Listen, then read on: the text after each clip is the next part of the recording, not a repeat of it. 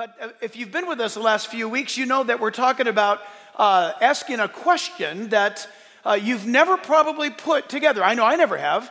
And that is, how could Romans chapter 8 have a prophetic slant to it? And I've been thinking about that all week, and ever since I saw that in our part 1 study.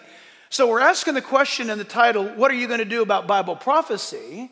And you might justifiably say, how in the world can you find eschatology, Bible prophecy in Romans 8?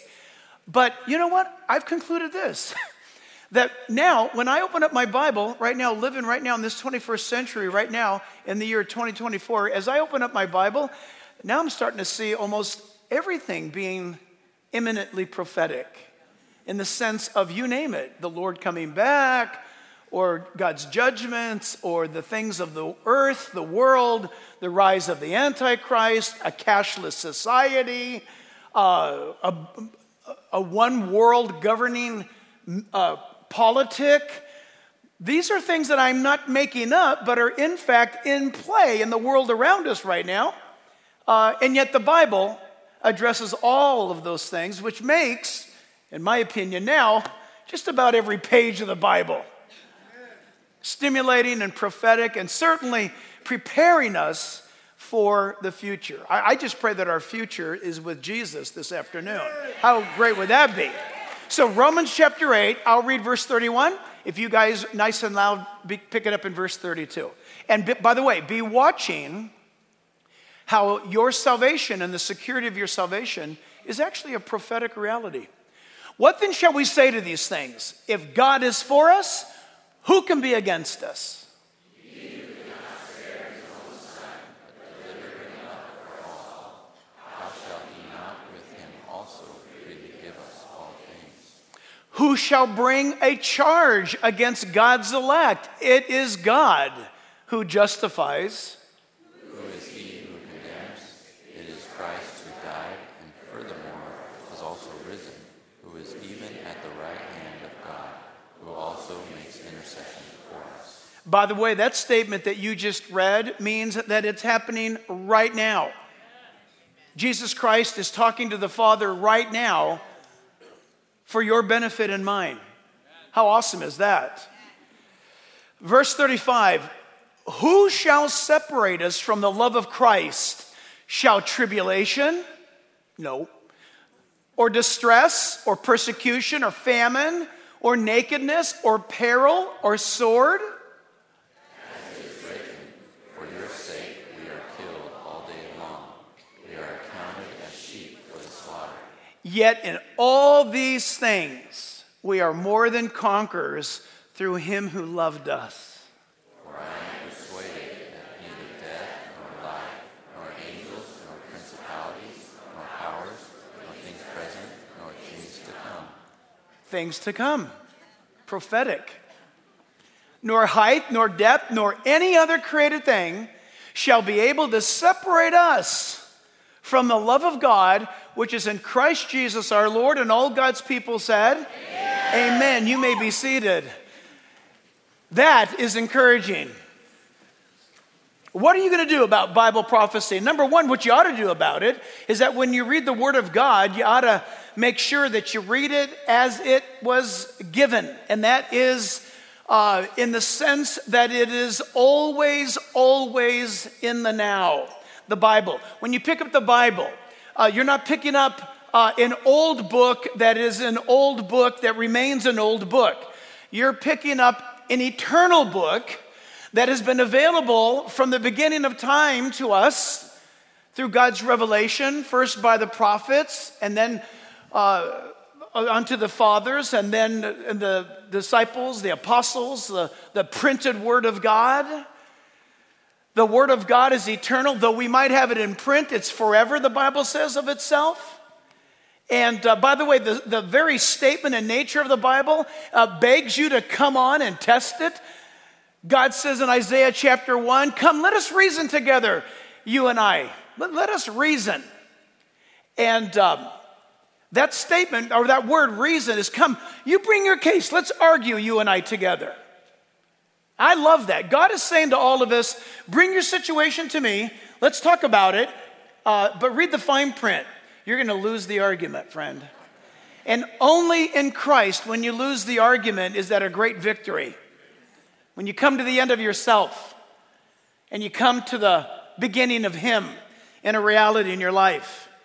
And so I want to give you this statement by Dr. James Montgomery Boyce, who says regarding Romans chapter 8, and I quote, "It is the Mount Everest of the letter, and thus the highest peak in the highest Himalayan range of the Scripture."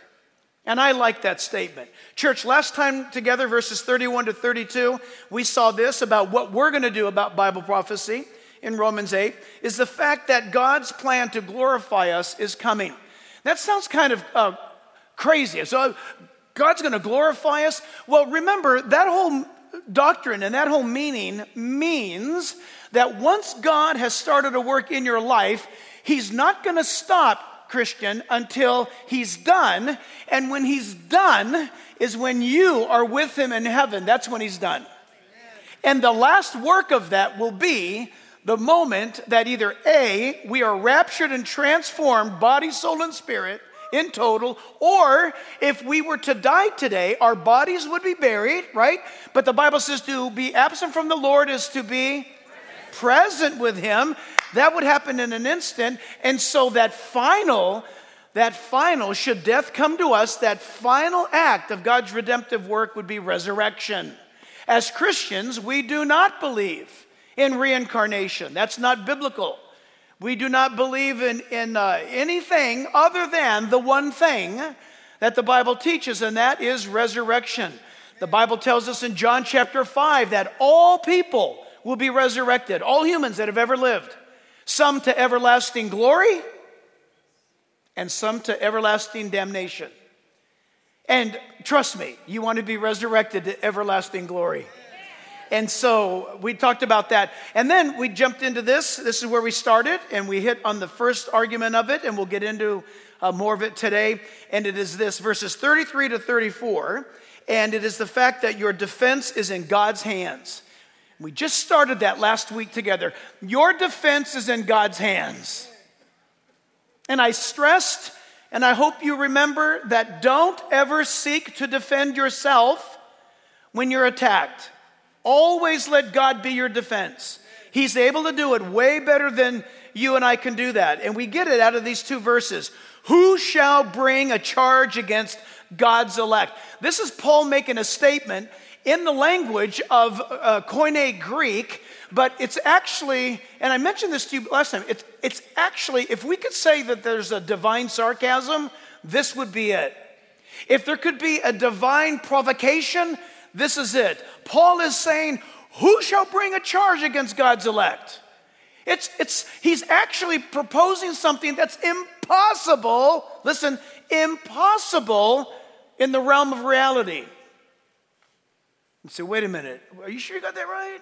Because people are attacking me, you might say. Yeah, but that's not the reality. Well, it feels like it's the reality. Well, I understand that it feels like it's the reality, but the truth is, the facts are that God has already determined in the question, who shall bring a charge against God's elect? The statement means nobody. It's impossible. Can that encourage you today? In a world of being singled out, and it's going to happen more, and the Christian church will be brought under more attack in the world. It already is in the world around us. Cheer up. Be encouraged. These are one of the great indicators of Christ's near return. But it also proves the fact that you and I are not of this world. And so let God be our defense. And we saw it right here, and that is the fact that it is God who justifies. Verse 34, who is he who condemns? Well, they can go ahead and try all they want. The answer to that is, it is Christ who died. Notice that. So wait a minute, somebody's condemning me. The answer is Christ has died. Oh yeah. This is what's great. Somebody can condemn you and everything they're saying could be absolutely true. But you can counter back to them and say, you know what? You're right. But God died on the cross for me, and he's changed my life. He's made me new. Somebody might say, I remember you. That's why I avoid high school or school reunions. I'd rather not even drive by the schools I've been to for fear of somebody maybe recognizing me. But how great it is that now God recognizes me through the lens of his son, Jesus Christ. That's how he sees you, the believer. And so he goes on to tell us that furthermore is also risen, who is even at the right hand of God, who also makes intercession for us. So we saw this, church, in verse 33, is that his innocence is now my or our innocence. And this is a hard thing for us to grapple with and to receive. But God literally, listen, in his redemptive, listen, pretend you're not at church today. Let's pretend we're in a really, really good theological course, that you're in a class today. And one of the things that I would say in the class is that what is absolutely certain beyond all other things that we can actually know about our immediate existence as human beings is the fact what God has worked and what God has wrought at the cross through Jesus and his resurrection from the dead. Listen, Christ actually was crucified. You say, well, I don't believe the Bible. So then read Roman accounts of it. Well, I don't like the Roman Empire. Well, go to the British Museum of History then and look at the artifacts that are there. Why not read about some of the ancient volumes of writings that are records of the 1st and 2nd century regarding the crucifixion of Christ? It's not just the Bible that announces that Jesus was crucified. But if you decide to go with the Bible, which you ought to go with the Bible, it's the same book that says he rose again from the dead. Christ is risen from the dead.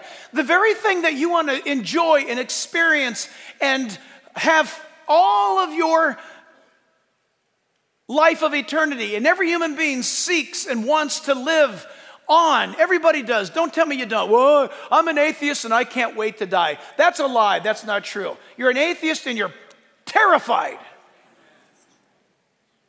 You are absolutely terrified. And you can say and accuse and attack all you want. Christ died and rose again from the grave, and you're gambling with your eternal soul. And what you ought to do is find out that this is a theological fact that we would have in our classroom today. It's that based upon what Jesus has done, to those who look to him, he imparts to them innocence, his innocence. Among so many other things, yes, of course, his righteousness. It's hard for us to grapple, I get it, that when God the Father looks at us, according to Bible doctrine, not according to feelings, God sees you as pure and as justified and as clean and as acceptable as his son Jesus. That's a fact. That if I asked you that question, on what basis will God accept you into heaven? The answer is the cross. It's the cross. But if you left it there, that'd be a half-truth. The cross is where he paid for our sins and purchased our innocence. 3 days later, he rose again from the dead to be the Bible uses the word advocate, attorney, to be your attorney and mine. To make sure that what he did is finished in all eternity. Wow. Innocence. What an awesome thing. The Bible tells us, it goes on there in that verse, who shall bring a charge against God's elect? It is God who justifies. We remembered that in verse 33, the word justifies means that to show or to display. It's God's desire, church, to take every one of his children, of whom I pray that you trust in Christ, to exhibit righteousness, to proclaim, to declare another righteous. It's an imparted righteousness. This is the gospel. This is what the Bible teaches, is that God gives righteousness.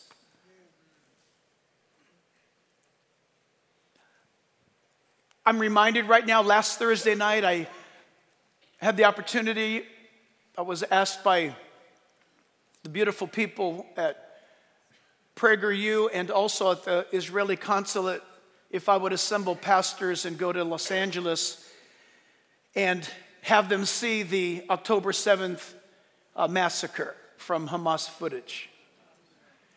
And I just want all of you to know something. We sat there, we watched it. All of you need to know something. Because, the narrative out there in the world is that was made up. And here's the funny thing. If it's made up, and it didn't really happen, that's what they're saying. Then why, if I were to play portions of what we viewed last Thursday night and streamed it to the world right now, why would people be upset? Right? Why would Newsweek and USA Today have an article about this church service tomorrow? They would be absolutely furious. So what are you upset about? You guys said it was fake. You see? Then why are you upset? When we pray to our God, atheists get upset. Why do they get upset? They just think we're a bunch of idiots, a bunch of fools. Why should they be upset? If God doesn't exist, why be upset? If it never happened and we viewed it to all of you today, why would the world be upset? Because it happened. And we saw it, we watched it. And you know what's something? I had this perverse thought. If all of the killing wasn't enough, then maybe this would get people to get engaged as they, with their body cams and helmet cams, systematically shot dogs and cats. Maybe that would generate some compassion and some angst. But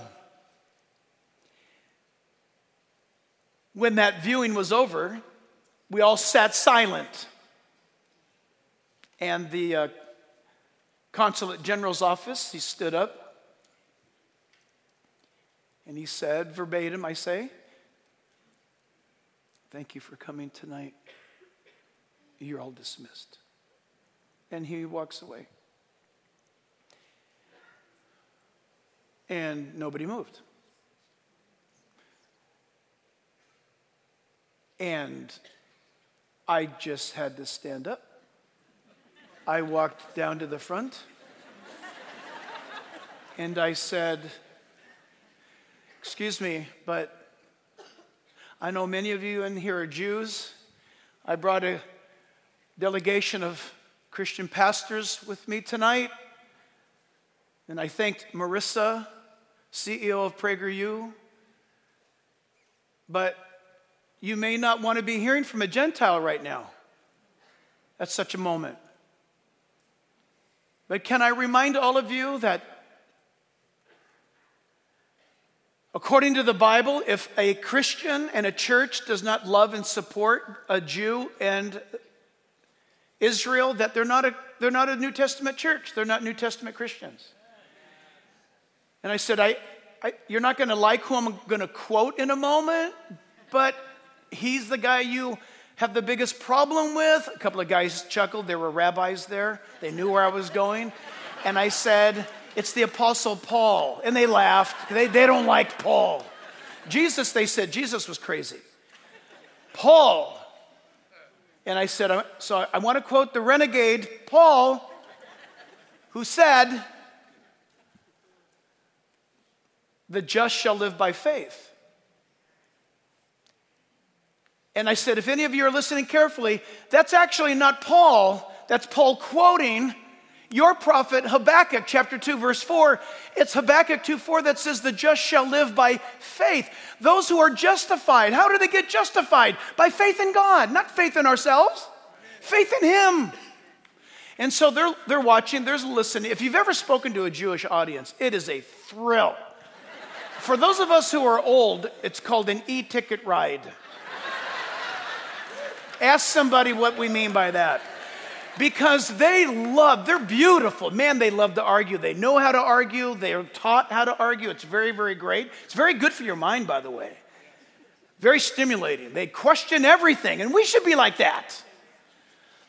And so I just said, but I said, before we go any further, I happen to be a Gentile who's been grafted in to the family of the God of Abraham, Isaac, and Jacob based upon what your prophet Isaiah said to the Gentile nations will come to Israel and will receive the light of salvation through Messiah.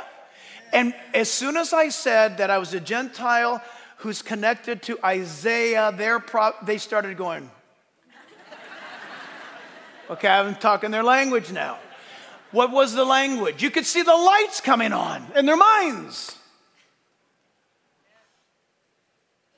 And said a few more words about love and about if you need anything and what our church is doing to help families right now in real time throughout Israel that are suffering. And what happened is when I said thank you and I started to walk, people got up, they came over, they're hugging me. I got a couple of kisses from men. It was not that kind of a thing. It was a Middle Eastern thing. It's legit. It's not goofy. And it was precious. You know why? It was a dark, sinister hour and a half.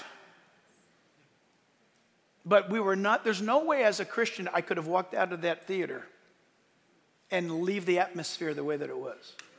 You can't do that. You can't do that. But how do we do that?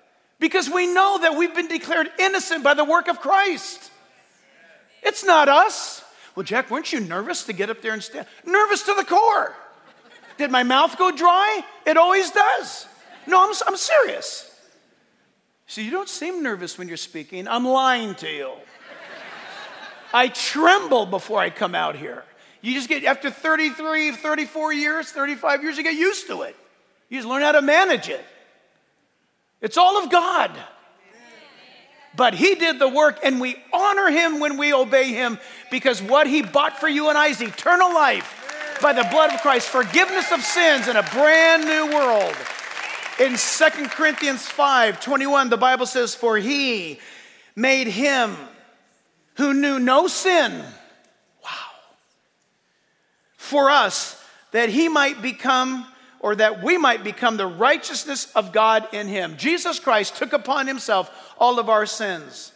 And this is the result. I'm reading it backwards if you think about it. That's 2 Corinthians 5:21, but before that is 2 Corinthians 5:17, but I read it backwards intentionally. This is how he did it, or this is the result, I should say, of what he did.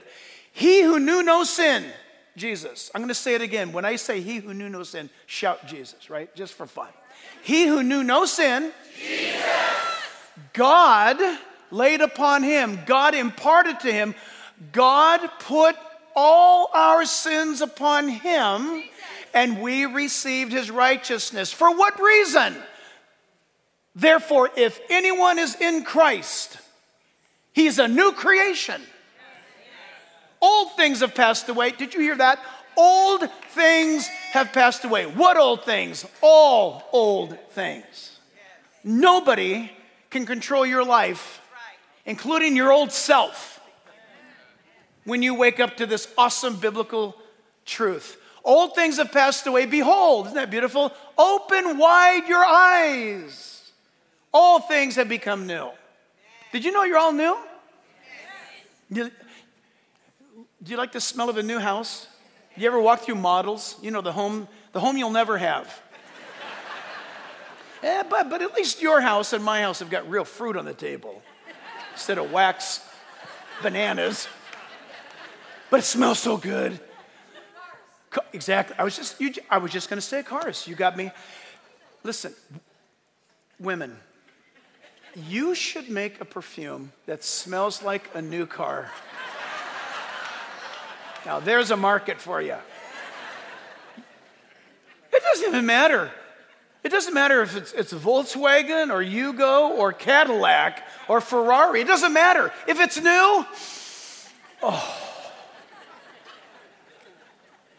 You know you love new things.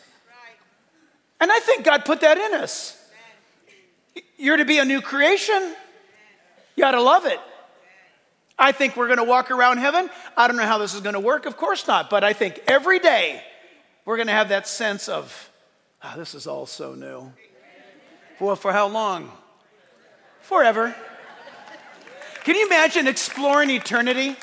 It's eternity, for crying out loud. We will forever be going on a hike somewhere. We're forever going to be making some sort of an expedition or journey to see what God has made. It's going to be absolutely awesome. The next thing is this, everybody, in verse 34, is that his death is now my death. You say, Jack, is that good news? Yeah, listen, what are you going to do about Bible prophecy? Because this is a prophetic utterance. The Bible announced in advance that it would be God who would die for our sins on the cross. It would be that little baby born in Bethlehem, Micah chapter 5, verse 2 of the Old Testament, that would die on the cross for our sins. It would be the very one who would be pierced in his hands and his feet and hung on a cross in Psalm 22. He's the very one in Isaiah chapter 53 that he would be there and he would suffer. His beard would be plucked out. You ought to read, when's the last time you read Isaiah 53? You ought to read it again. It's Isaiah's prophetic utterance about the suffering of the Messiah. His beard would be plucked out. His back would be laid wide open. And the Bible tells us that all of that abuse he took for us, that we might receive not only healing spiritually, but also the Bible talks about physical healing as well. Wow. His death. Now, if I was to leave Jesus' death right there at that, Jesus died. Okay, so people they're used to me saying something that they can twist and make weird, so here's another one. Don't want to have them run out of material. Do you know the difference between a Christian crucifix and a Catholic crucifix? Anybody? That's right. A Catholic crucifix has Jesus on it. A Christian crucifix does not. That may be a revelation to some of you. But Christians view that as anathema, to be honest with you, that Christ, he's not on the cross. He's not on the cross. He was on the cross one Friday afternoon. That's it. That's all it took. And when he rose again from the dead, never to suffer again, never. The book of Hebrews, we're studying on Wednesday nights, says that he offered himself up once and suffered and never again. He's not on the cross. He's enthroned in heaven above. And the Bible makes it very, very clear that his death, my friends, his death, you got to remember something. When we talk about the death of Jesus Christ, we're talking about the death of his physical body. His spirit didn't die. His soul didn't die. His body died. If you were to die today, your body would die. That's the only part of you. Look, listen. You are three parts, body, soul, and spirit, the Bible tells us. Body, soul, and spirit. The Bible says that apart from Christ, we're spiritually dead. So our spirit is like in a state of coma. And the Bible says it's the Holy Spirit that awakens our spirit. And then the mind, suke in the Greek, root word of psychology, psyche, is the thinking. We're born spiritually dead, but we have a soul, which is our mind, and we have a body. Listen, without Jesus, we're running on 2/3 of what we are. Did you know that? When we're born again, that third part comes alive. The Spirit is made alive. And what's great is that as you feed, are you listening?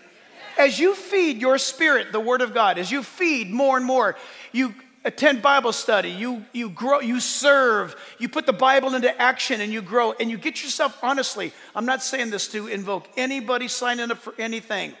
Don't do that. But go somewhere, do whatever. But when you begin to put into practice what you know, when you go do Christianity, that's when the fireworks, that's when things connect. And the power of God shows up, because honestly, why would God give you power if you study the Bible and you're just going to sit down the rest of your life? He's not going to give it. I don't see anything happening. Look, speak for yourself. God wants to do stuff with you. When you read it, tell him, Lord, I just read this today. I'm going to get up and go do that. Watch what happens. You'll be trembling, you'll be dry mouthed, you'll be scared, and the Spirit of God shows up, and then you walk away freaked out, galvanized, and transformed. Absolutely wonderful. How does that happen? Because his death, the Bible teaches us, when he died, God says, okay, all those who will trust in my Son, it's as though they died also. So think about this. The death of Christ is waiting for some of you. You've never come to Jesus. You've never asked him to forgive you of your sins. You've never asked him to take control of your life. Never once have you done that. But this is what God's waiting for you to do that very thing. Why? Because when that happens,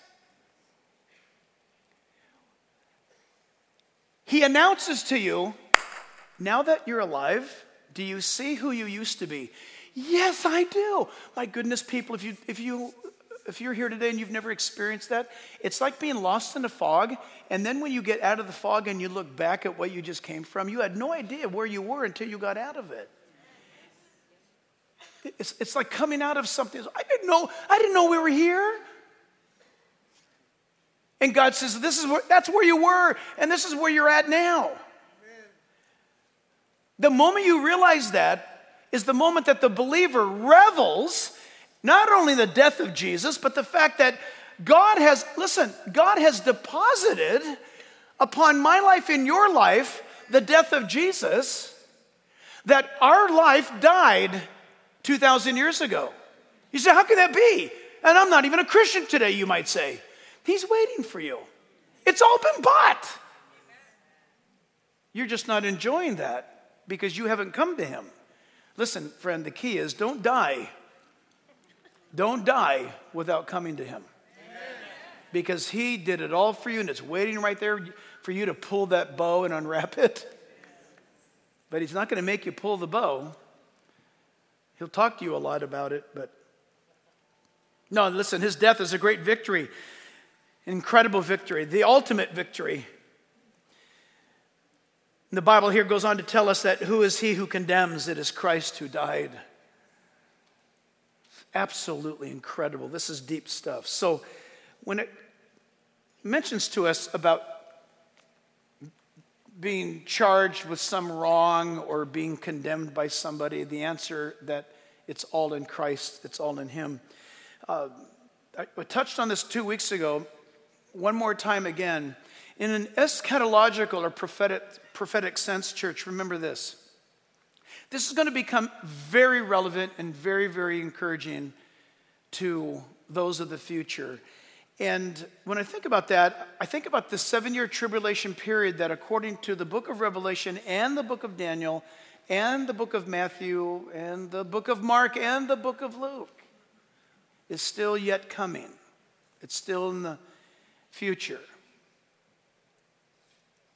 That during that period of time, remember, God is going to call out of the world, he's going to awaken 12,000 Jewish men who speak Hebrew, who are virgins, from each of the 12 tribes of Israel.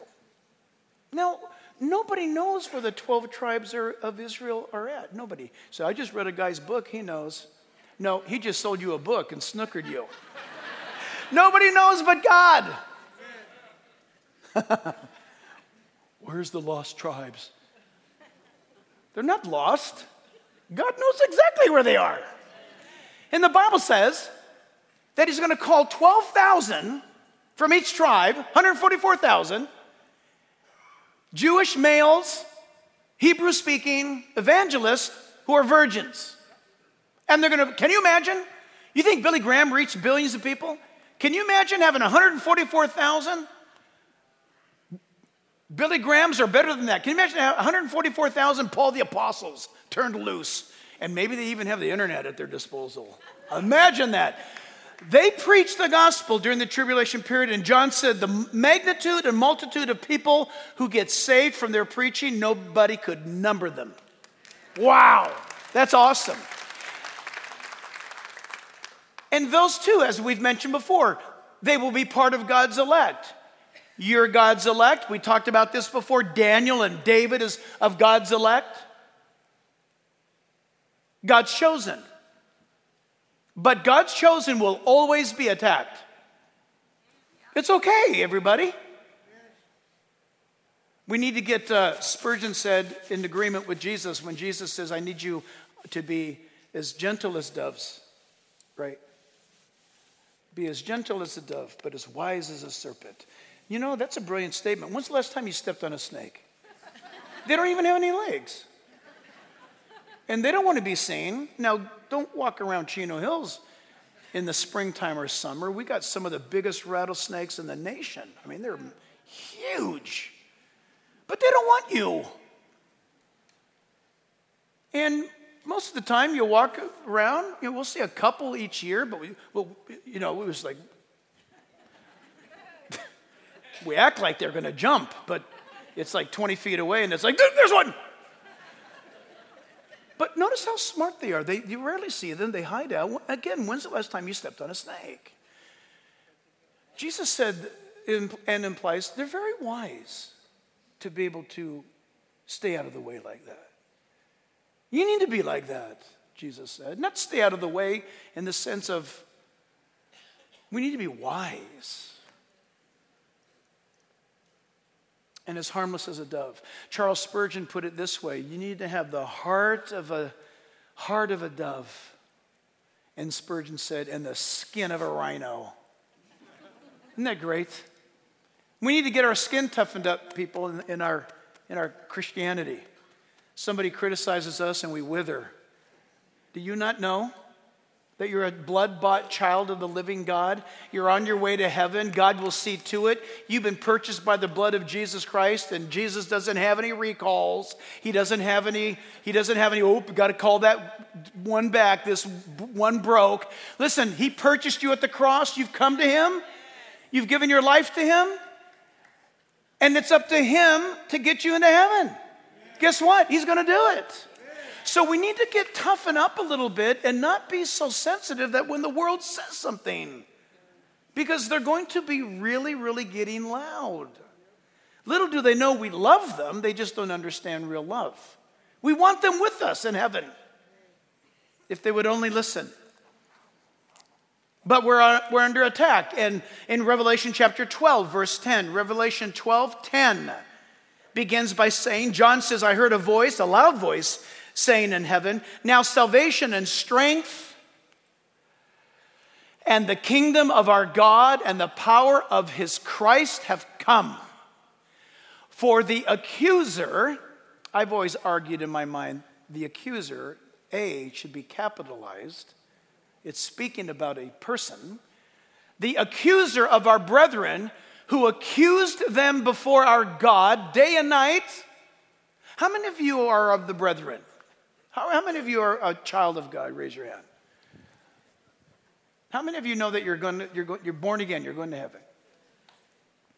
Then why did it take you so long to answer the first two questions? Satan is accusing, always accusing. Look, for the accuser of our brethren, who accuses them before our God day and night, he has been cast down. And listen to this, these are the saints on the earth at the time of the tribulation period. So Satan is booted out of having the ability, this may shock some of you, but according to the Bible, God allows Lucifer to have access to the throne of God even to this moment, and yet I hope he can't hear this next part I tell you guys. You know everything that you did wrong yesterday? Heaven already knows about it. Did you know that? Louis Lucifer already ratted you out. God, did you see what Susan did? Did you see what Mike did? He's accusing. the believer. The Bible tells us in the tribulation period, he's going to get booted. God's going to punt. And it's going to be a little red ball with horns on it. And he gets ejected from accusing. And the Bible says that he's going to be cast to the earth. But look what happens. He accuses the brethren day and night. Verse 11, and they overcame him by the blood of the Lamb and by the word of their testimony. And they did not love their lives to the death. In other words, they followed Christ all the way through. These are the tribulation saints, and certainly the 144,000. Therefore rejoice, O heavens, and you who dwell in them. Woe to the inhabitants of the earth and the sea, for the devil has come down to you having great wrath, because he knows that he has a short time. Accuser, accuser, accuser. Just a side note, we need to be careful as brothers and sisters. We better be careful that we don't get into that habit of accusing our brothers and sisters of things. If we love them, we'll call them out on something. And we don't have to call them out on Facebook. That's a sin. And by the way, don't do this either. Because you're a coward and you won't go talk to the person, don't go tell 3 of your best friend Christians, you know what Karen did, she said this, and it was really bad, so, we need to pray for her. Stop. You just did something worse than Karen did. Did you know that? You just sinned a royal sin. You took something that you knew, and only you knew about Karen. And then you went over here and you defiled 3 people who didn't know a thing about it. And the Bible says that you are a talebearer. It's another word for gossip or a slanderer. Did you know that one of Satan's names is the slanderer? Don't fall for that. Don't accuse your brothers and sisters. If you see them in a sin, what does the Bible say? Go alone to them. Love them and say, you ought not to be doing that. Satan's great at accusing us. Colossians chapter 1, verse 21. Colossians 1:21 says, and you, who once were alienated and enemies in your mind by wicked works, yet now he has reconciled in the body of his flesh through death to present you holy. Look at this. To present you and I holy and blameless and above reproach where it matters. In his sight. Wow. Good news. Thank God. Ephesians 2:1. And you he made alive, who were dead in trespasses and sins, in which you once walked according to the course of this world. Remember that old life of yours? According to the prince of the power of the air. That's another title of Satan. The spirit who now works in the sons of disobedience, among whom also we all once conducted ourselves in the lust of our flesh, fulfilling the desires of the flesh and of the mind, and were by nature children of wrath, just as the others. Wow, church, can you handle that? That the Bible says, apart from Christ, we are children of wrath? That's what the Bible says. This is truth.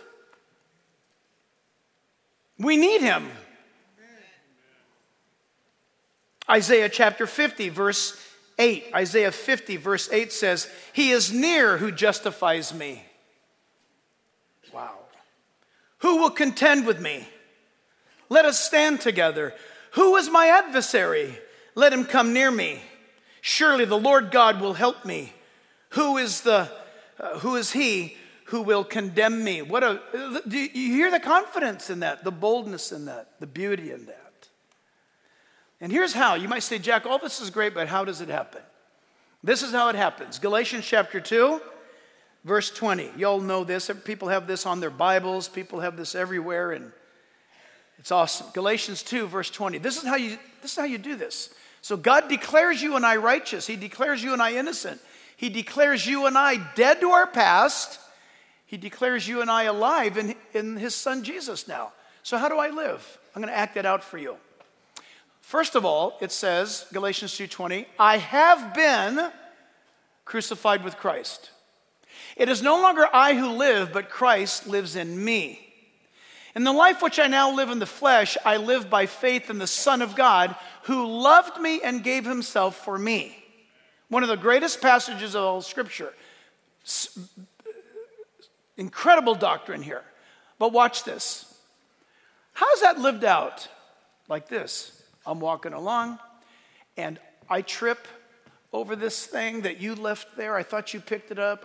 I just told you, can you pick that thing up before we go? Yeah, I'll get it. And so I'm getting the keys, and I got my coffee. We're all heading out, and I'm going like this, and boom. Everything goes everywhere. I look at it. I look at you.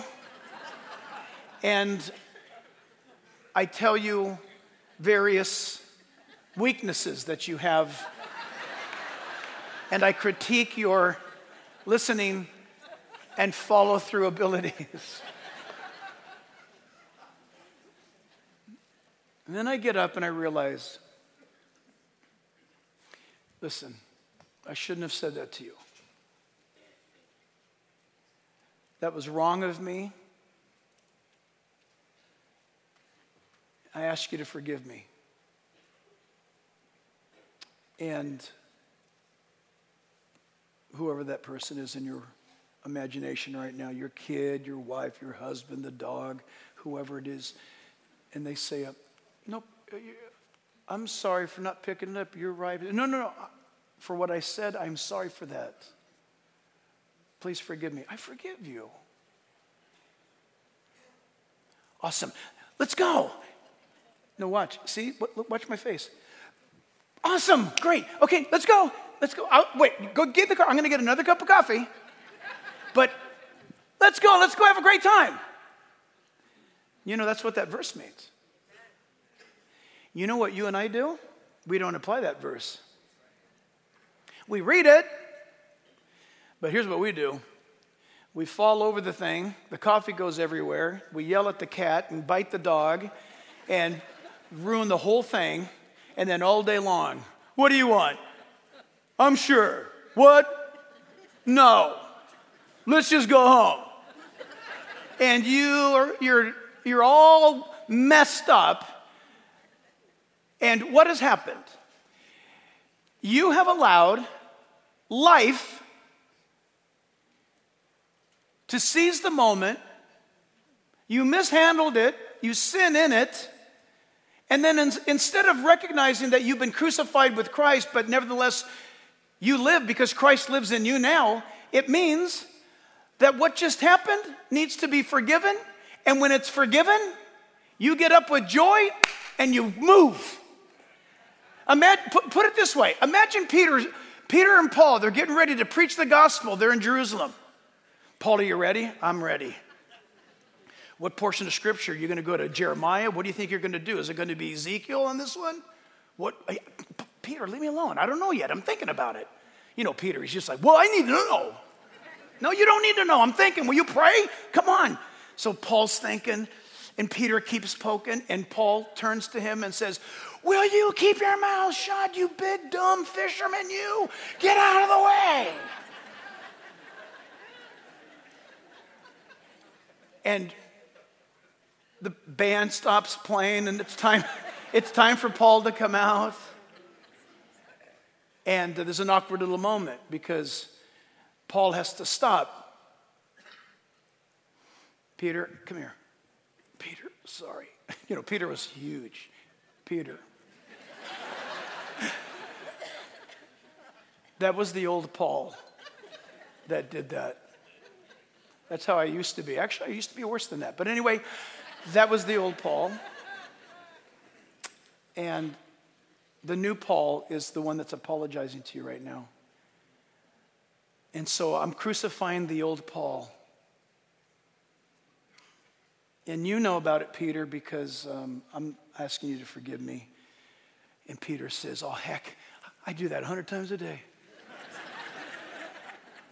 And Peter turns to him and says, go out there and give him Jesus. And then, listen, the curtain opens. Obviously, I'm exaggerating. I'm sure Paul didn't have a curtain. But you see what I'm saying? Paul goes out there and preaches an incredibly powerful anointed message. People get saved or a riot starts. You never know with Paul. Something happens and the power of God is there. And what just happened? The Christian life. That's what just happened. Every day you get up and you reckon yourself crucified with Christ. And the moment your thought begins to wander, grab hold of that thought, give it back to God and say, Lord, that was crucified at the cross. That's not me anymore. I don't want anything to do with it. The life that I now live, I live by faith in the Son of God who died, gave himself for me. And that's how you live. And then the third and final thing is this, under this point here, verse 34, is that, and furthermore, he's also risen, who is even at the right hand of God, the place of authority, who also makes intercession for us. Church family, we're going to end with this argument, and it is this: his life is now my life. Jesus lives. Because Jesus Christ lives, you're going to live forever with him. Because Jesus Christ is alive, Jesus said, don't even be concerned about people who can kill you in this world. They can only kill your body. But you should be concerned about the one who has the power to throw your body and soul in hell. God. Don't worry about people. This last week, I saw that. We together saw actual beheadings. We watched them.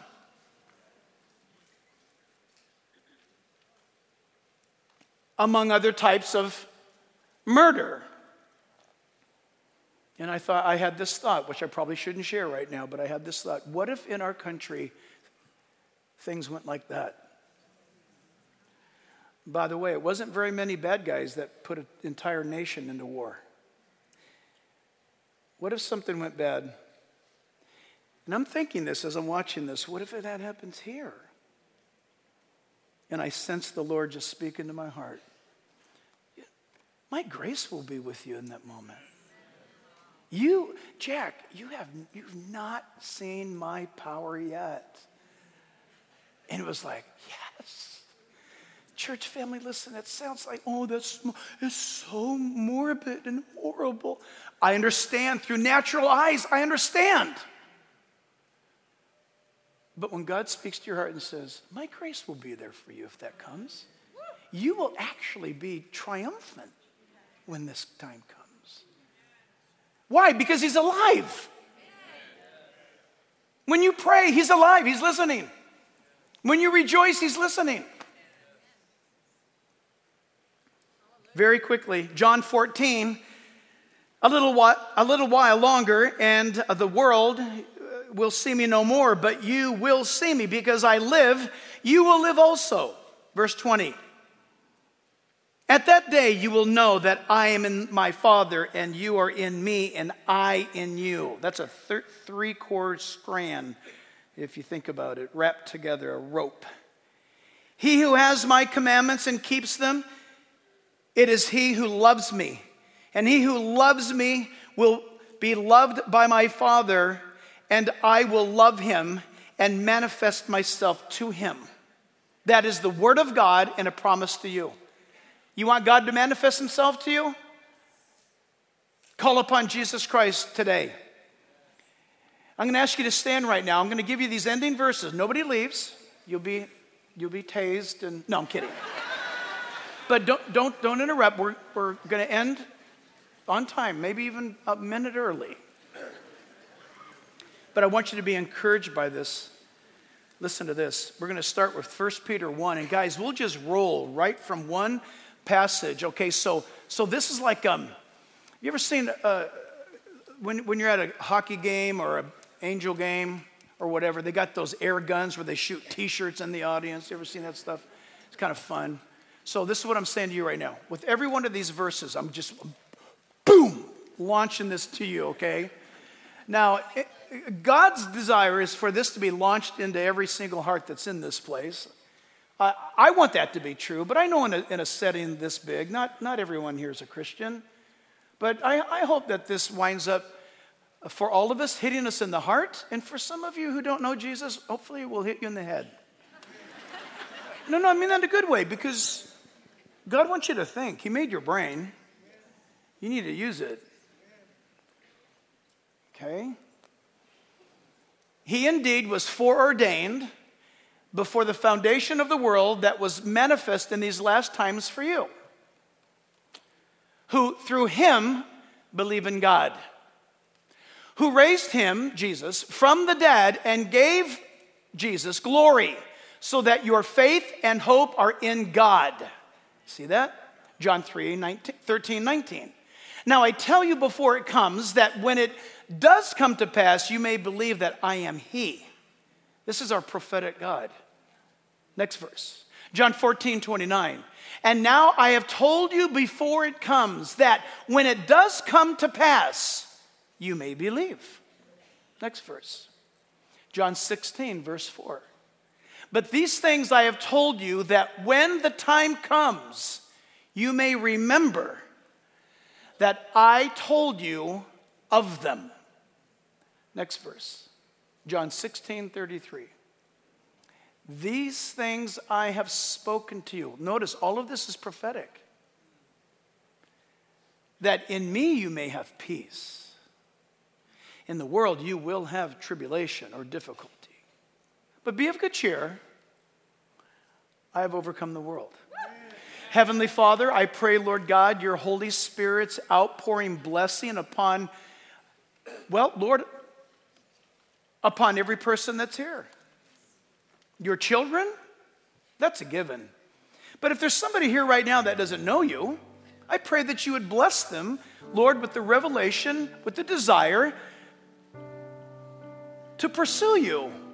Cause them to see that they are in an impossible situation, that they're lost, they're alienated from God, they're on their way to hell according to the Bible. All humanity is. By default, we've got to get off of this burning ball, so to speak.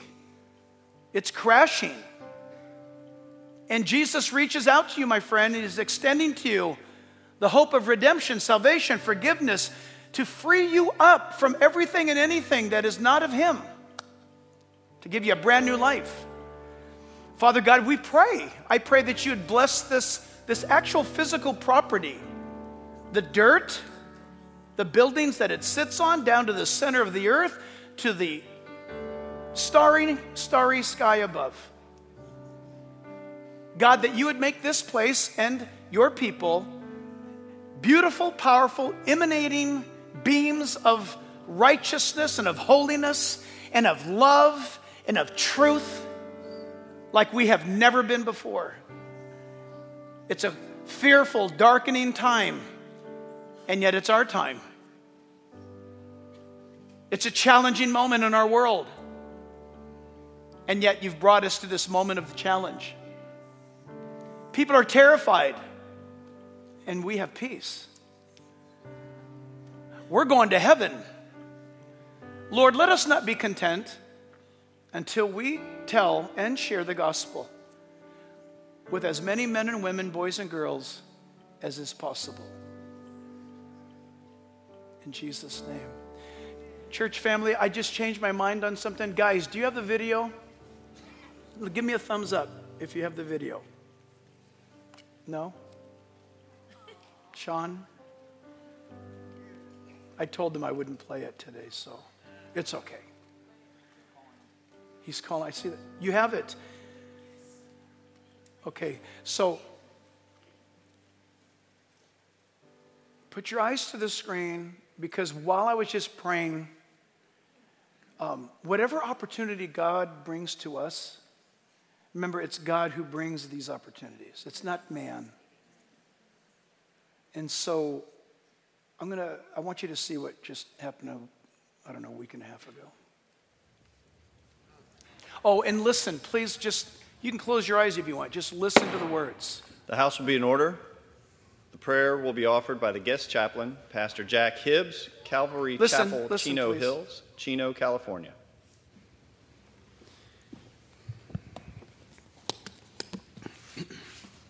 Let's pray. Almighty God and Father of our Lord and Savior Jesus Christ, together we come before you in humility as a people in need of your forgiveness, your mercy, your goodness, and your grace. For these 250 so years, our fathers in this Congress have prayed for your guidance and protection. And so we stand here in humble petition that you today might do the same, that this nation and its unparalleled Constitution, your great gift to all freedom-loving people, might be renewed here and across this land as a beacon of hope to all who seek peace. I ask you today, Father, to bring to us a great awakening of righteousness and confidence in you, who alone is mighty to save. Hear my cry in this hour of great need, that we might be humbly blessed before you in the repentance of our national sins. You, Almighty God, are the source of all wisdom, and there is no wisdom but that which comes from you. So please come upon those here who are the stewards over the business of our nation with your wisdom, which comes from above, and with your holy fear, knowing that your coming day of judgment draws near, when all who have been and are now in authority will answer to you, the great judge of heaven and of earth, for the decisions that they make here in this place. I offer this prayer to you, Father, in the name of Jesus Christ, your Son, and our crucified Savior and resurrected Lord. In Jesus' name, amen.